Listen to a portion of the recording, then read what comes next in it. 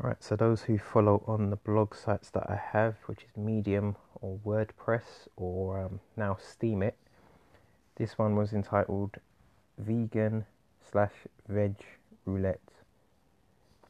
And it's basically about people's decisions to change to being vegan or vegetarian.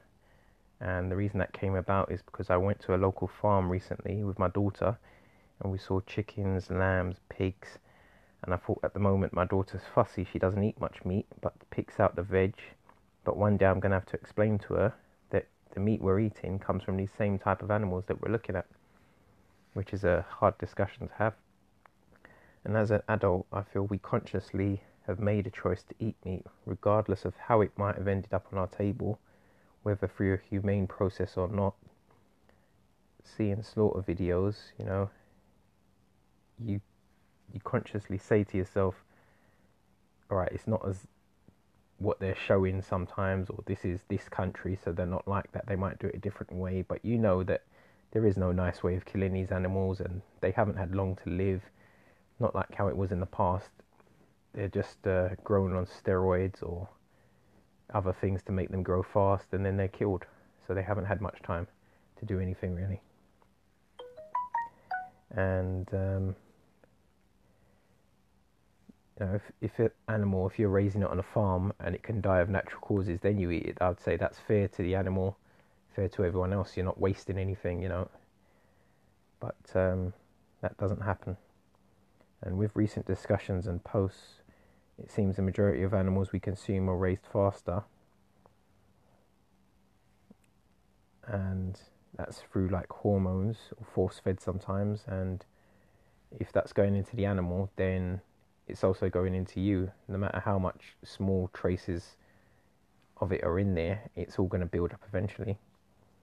And also I feel the stress and emotions that these animals go through before it dies, the fear that it can see other animals dying or smell it and know something bad is taking place, and that's its last thoughts before it's dead. And then we're going to eat that same animal with those same processes going through its body, of fear and adrenaline. So I try not to eat too much junk food, but we'll occasionally have something like grilled chicken. And the temptation's high when you're around people and they're going to eat things like, ribs or a burger or something. And that's where the problems come in, with a lack of options in this country.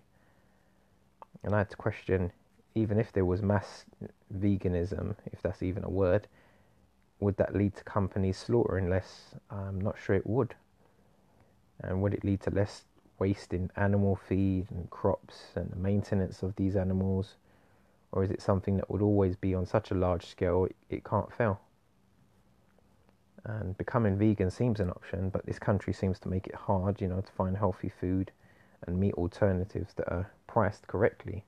Anything you pick up these days that says it's healthy is going to have an extra £1 or £2 added to it, which for some is okay, it's affordable, but to the normal person it's an added expense that's really, it is your health, but it's also your money that you're trying to look after to buy other things and do other things that you need to do. It seems like anything that's in or is the trend, companies wish to exploit and make money from. And I've also had to look up the difference between veganism and vegetarianism, and apparently vegans not only don't consume meat, but they also don't use other products from the animal, such as the milk, dairy, and materials such as wool.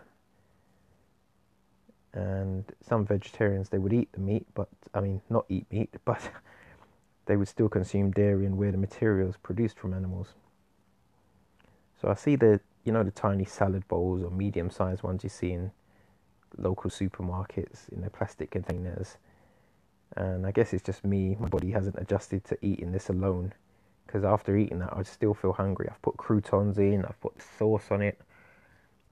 And, it's still a feeling of emptiness. I'm not sure if it's the coldness of the salad or what.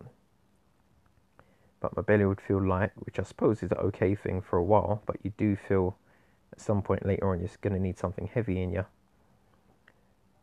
And I think it's better to buy the veg yourself and make your own if you've got the time.